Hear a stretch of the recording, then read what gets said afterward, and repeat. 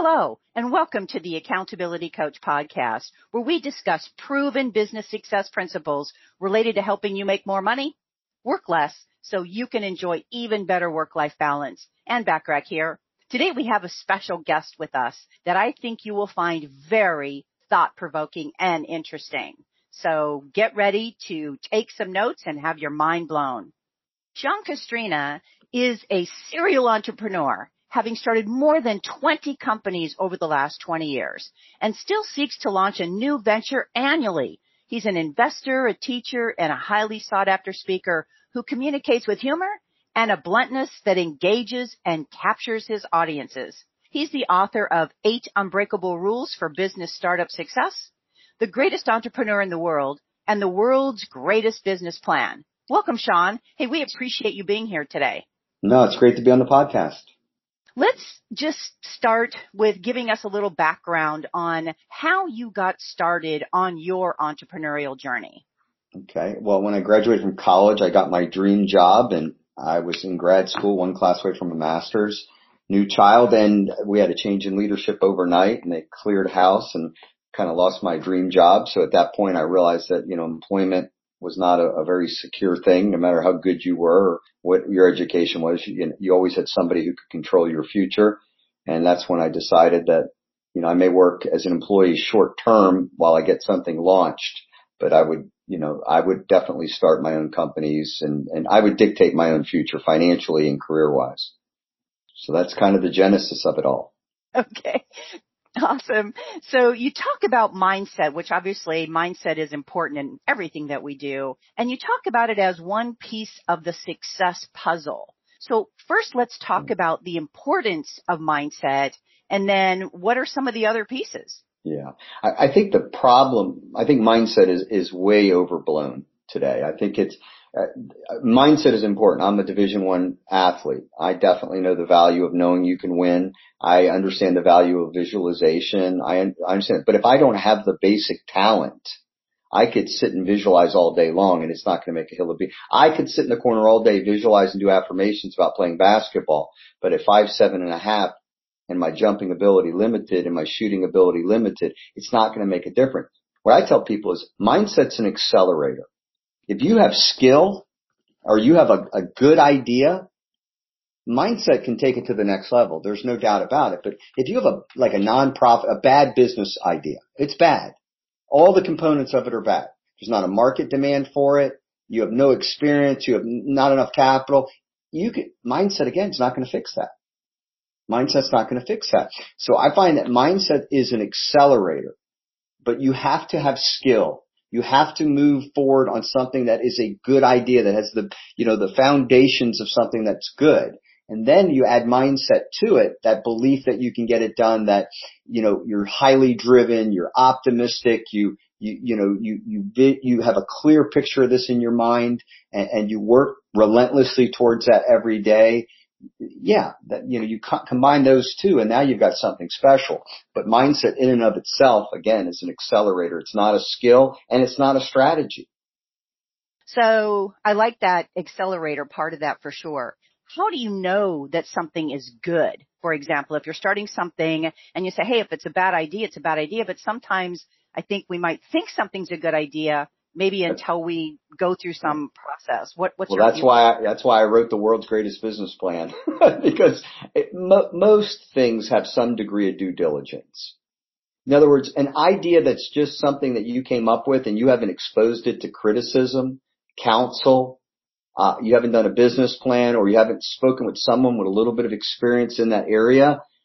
Just because you think it's a good idea doesn't mean it's a good idea. I always say all my ideas sound good inside my head, and then I expose them to oxygen and or criticism or critiquing, and then I go, it wasn't quite as good as I thought it was. So I think, most people try to get a little bit of feedback, and there's a difference. I don't want opinions. I don't need opinions. I need counsel. So, getting an opinion on something, that's worthless. Getting opinion from your friends, that doesn't mean that's irrelevant. Getting counsel from somebody who understands the business you're looking to get into or the investment you're looking to make or has some understanding of it, and you run the deal by them or the business plan by them or your idea by them, and they go, yeah, I think that's good, but you might want to consider this or that. There is a little bit of due diligence up front on things. You don't just run aimlessly, because you can run aimlessly and run in the wrong direction, all excited, but still running in the wrong direction. Yeah, exactly. So what are some of the other pieces then of the success puzzle? I think the success puzzle, number one is people that are generally successful, they develop a skill, an understanding of an area. They're not jack of all trades. You typically, if you watch the Shark Tank, for example, each one of the 6 have a lane that they're most comfortable in. One might be tech, another one might be products. Lori Grenier. I might have messed up her last name, but Lori. And then, each one of them have something.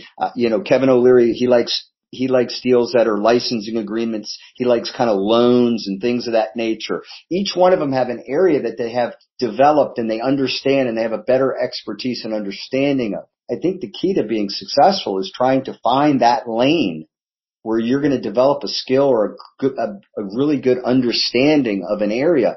Example, I understand service companies really well, but I would have I'd be zero help to you in taking a product to market.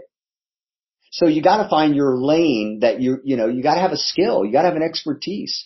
I just think that's important. Successful people, them because they do something really well. They typically do it at a world-class level.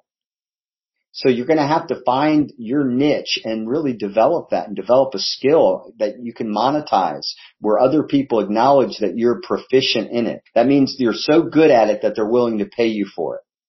And we have hobbies, but proficiency means somebody thinks you're so good at it that they'd pay you for your expertise. And I think that's one of the things that successful people do is they develop a proficiency, a clear understanding of something at that next level. At an exceptional level. They're relentlessly focused. They don't jump from idea to idea every month. I heard a great story of Bill Gates and Warren Buffett were having dinner, and the senior Bill Gates was there, and he gave each Warren Buffett and his son a note card, and he said, it was a dinner engagement. He goes, can you write down the one thing that you most attribute to your success? And he got the index cards back at the end of the night. And on the cards was the exact same thing, written by the 2 people that were the richest people at the world at the time and have juggled between the first and the fourth for the better part of 3 decades. But they were typically been 1 and 2 through the 90s and early 2000s, most of the 2000s. And it was focus. The ability to have one clear thing that you're working on with no distraction, relentlessly focusing on that thing. Where you've got a lot of things moving around, but the 80% of what you're seeing is the one thing that you're working on. Successful people do that. They're like a dog on a bone. And again, unsuccessful people tend to jump around to new things all the time. Yeah, and obviously let distractions get in their way. Oh, yeah. And then it goes to the mindset part. Successful people don't blame people. They don't make excuses. They take ownership, responsibility of the project and or the endeavor they're involved in, and they own it. Unsuccessful people blame people, make excuses. And so that's a very big contrast between successful people and unsuccessful people. So true, so true.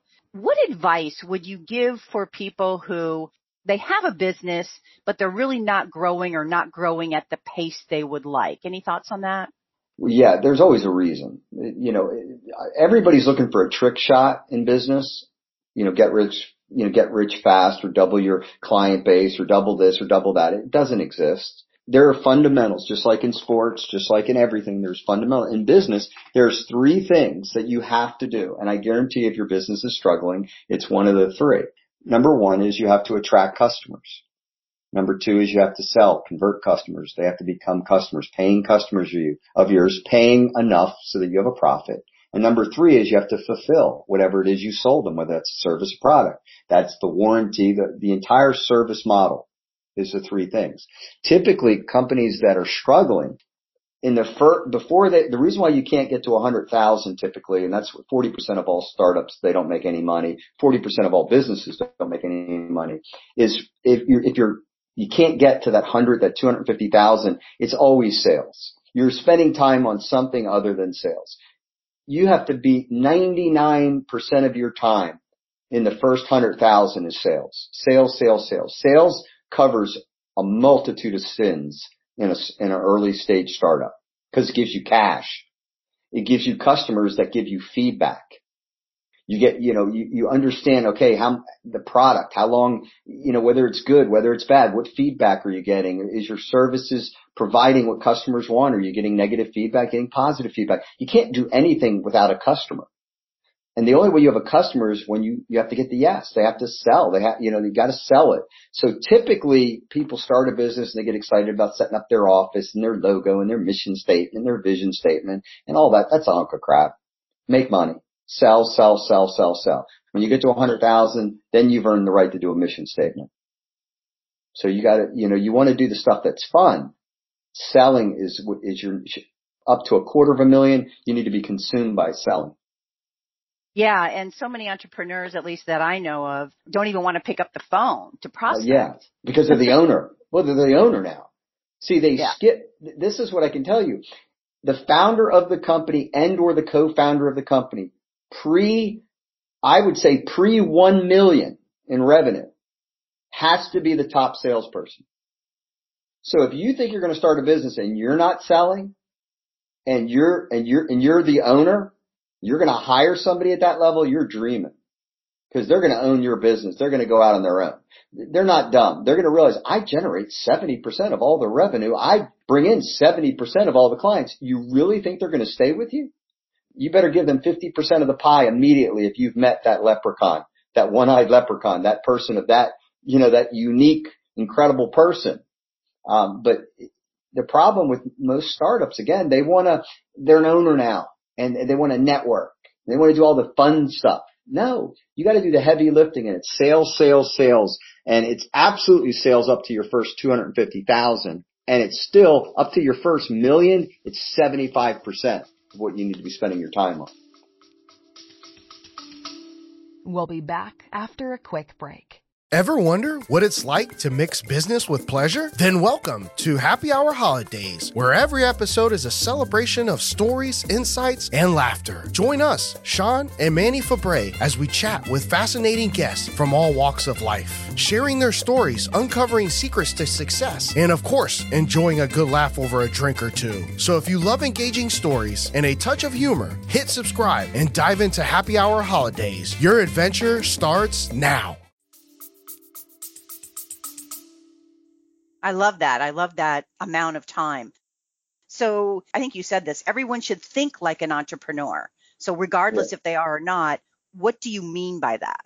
It's the idea of an entrepreneur. Example, you may be working somewhere right now and your gift is not setting something up from scratch, but you're a really good idea person. You have really good follow through. You're a very excellent organizer of things.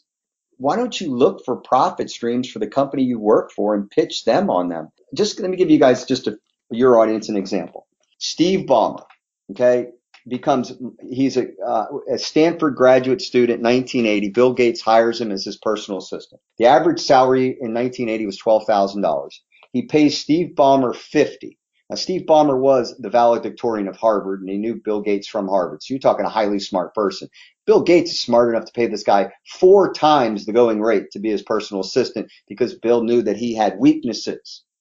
Well, Steve Ballmer got in there. He was very instrumental in the deal with Xerox and handled all human resources and all. He became a partner, in essence, through his work ethic, through his ability to handle high-level tasks.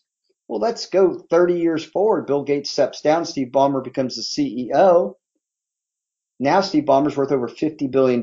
He's the largest single shareholder of Microsoft at 4%.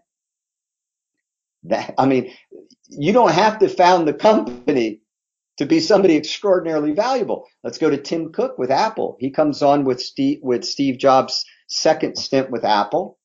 Under Steve Jobs, I believe the highest valuation of Apple was over $100 billion. Under Tim Cook, it's now worth $1 trillion. Here was an employee. That's an entrepreneur. There's a guy who can independently create revenue, independently oversee a massive set of operations. Last illustration would be, Facebook. At 23 years old, Mark Zuckerberg does not know how to monetize Facebook. He goes to a dinner party where Sharon Sandberg's there. She's, VP of global sales or something huge at Google at the time, VP of Google. And he pitches her and gets her to come on board. And now she's worth 1.8 billion. And we know the story of Facebook. But at 23, he needed to bring on that next level person, that staff person. I call them MVPs. They, most valuable person. You need to bring on somebody, or more valuable profit. Any way you want to. You got to have that type of person. And I say, if you're working for a company, it doesn't mean you have to leave the company. Maybe you have to think differently within that company and be a Steve Ballmer, be a Tim Cook, be a Sharon Sandberg. And I could go on and on and on. There's endless people that didn't have the original idea, but they're very brilliant, and they bring a lot to the existing company they work for, and then work themselves into either a partnership position and or stock in the company, things of that nature. Wow. Love those examples, and so important that it doesn't really matter if you are the entrepreneur or working for an organization, how you can really make yourself very valuable. I like it. Yeah. Most valuable person, MVP. Yeah. And I say that, or more valuable profit. If you can bring money to your organization, the company you work for, you're an entrepreneur. Pitch it to them. And tell them, I can run this from top to bottom. I can bring more revenue to it. 9 out of 10 businesses are going to take you. They're going to promote you. They're going to make you a partner. They're going to see if you can do it. You don't have to go out on your own all the time. Sometimes you already have a company that's already strong. They have good financials. They have some staff in place. I don't think you start something from scratch all the time. Again, Steve Ballmer worked out okay for him, worked out okay for Sharon Sandberg, worked out okay for Tim Cook. I mean, these are extraordinarily wealthy people, and none of them founded a company.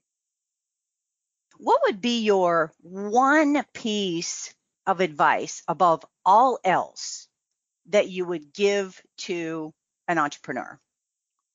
I got to kind of give a couple. One, you got to know why you want to be an entrepreneur in the first place, because it's hard. 50% of all businesses fail. 9 out of 10 go out of business by the 10th year. So you got to be absolutely you got to know why you're doing it. I know why. When I wake up every morning, I know why I'm willing to put some things at risk. I like a very flexible schedule. I like dictating my own income. I like initiating ideas. I like putting teams together. I like working my way out of the job. So a lot of heavy work in the beginning, and then I can move to something else. I'm very crystal clear on why I'm an entrepreneur. So the first thing is you need to know why you want to be an entrepreneur in the first place. And notice none of my reasons really had a lot to do with money, because money is probably going to be the last thing you get. And then second, you have to be relentless. I mean, I don't know how you become great at anything that you're not maniacally focused on being great at. And we somehow think we're going to be a business owner. You got to be successful. People have just a little something in them that makes them do more than everybody else, makes them do everything a little bit better. They hold themselves to a higher standard. Every person that you can ever think of that's great, pay the price. When you think of Tiger Woods, he was hitting golf balls at 2 years old. You think of like Andre Agassi, his dad shot him 1 million golf balls from a tennis machine that he put like some super lawnmower engine in it when the kid was 4. I mean, you go on and on. The great musicians, they all, Billie Eilish, I saw a story on her, her and her brother doing music all like 24 hours a day, creating music. You got to be passionate about business, and not necessarily. This is the last piece of advice in that is I think passion is an entrepreneur's mistress. Just because I'm passionate about golf doesn't mean I go do a driving range, but you have to be passionate about why you're doing this business, a component of the business. Maybe you love marketing, you love creating teams. You got to have a few things. I don't think there's any one. I guess I probably convoluted it, but I think if I recap what I just said is you need to know why you want to be an entrepreneur. Number 2 is you absolutely, you got to be maniacally you got to be focused on something. You got to be relentless. You can't stop. You just got to persevere. And then third, within the business, maybe you're passionate about the business you start and you're able to make money within your passion. If you can do that, that's fine. But you got to be passionate about business in general. Like my wife says to me, well, you talk about business all the time. I go, well, why wouldn't I? I love it. I love it. So I think, I may have made that a little complicated, but I think those three things are helpful. Not complicated at all. Know your why, be relentless and focused, hold yourself to a higher standard, and be passionate is what I took from that. Yeah, and I think that's it. Awesome. Yeah, that's it. Awesome. Yeah, I'm taking notes like crazy over here, Sean, just in case you need any backup. I'm right behind you here. Any parting comments or thoughts that you would like to share? This is the only thing I know as a middle-aged adult who grew up poor and created every opportunity. You can achieve probably 10 times more than you think if you work hard enough at it. Like I had no advantages in life that I can think of. Some people would say, well, we'll make reference in this day and age to, maybe being a white male or different things like that. So yeah, maybe there was something I'll accept that as my one major advantage. But I basically grew up poor, had no money to go to college. Nobody ever gave me $1, not overly bright, average SATs. And I think my net worth would be shocking. So in this country, what I've learned is if you work relentlessly hard at something that an area, has a good market reception to it, it's a good idea is what I'm saying. It's just unbelievable what can happen. Like there's no excuses. That's my point. There's no excuses to not be successful. If you wake up later and you're not successful, shame on you in this country. Yeah, the title of my first book I was going to name Excuses Don't Count Unless You're Dead, and they told me that was a little too harsh. So yeah, but you can't, everybody has something that maybe makes it a little more challenging for them, and maybe somebody has something that makes it a little easier for them. But being successful, unless you've inherited it, and 80% of the wealth in America is earned first generation. You got to earn it, and you can do it. It's not, the formula is not that hard. There's so many books on success right now. The information has never been easier to get. The blueprint, I always say, success leaves footprints. And there's been a lot of footprints left behind for this generation to follow. Yeah, you just got to pay attention for sure. So Absolutely. speaking about books, you've got the 8 Unbreakable Rules for Business Startup Success that I think they can get for free. Yeah, they can get it for free if they go to SeanCastrina.com, and you can get it was a bestseller. It's really good. It's definitely for new entrepreneurs. I think it's quite helpful. And wouldn't you say even people who have been an entrepreneur? A lot of the concepts? Everybody, because there's rules that you're not following. If your business is struggling, I'm willing to bet you one of the unbreakable rules you're not following well. And probably I like the aspect that you said, hey, you can achieve 10 times more than you think you can, and probably there's some unbreakable rules in there that'll help people do that as well. Absolutely. No, I think it's a great book. I'm the author of it. So yeah, and it's free. So you can't go wrong with that. Okay. So if you go to SeanCastrina.com, you can get Sean's free book. Any last parting comments? No, thank you so much for allowing me to be a guest on the podcast. It's been great. Thanks for being here. Well, my hope for our time together with Sean is that you got value and an idea or two that will help you be even more successful, personally and professionally. Feel free to share my podcast with others, as they can be found on most podcast platforms and in most English-speaking countries, as well as at accountabilitycoach.com. And if you'd like to get a short daily fix from me, subscribe to the Accountability Minute, which you can also find at accountabilitycoach.com, as well as on most podcast platforms and in most English-speaking countries. And always remember to aim for what you want each and every day. Until next time, make it a great day, today and every day. Thanks for listening.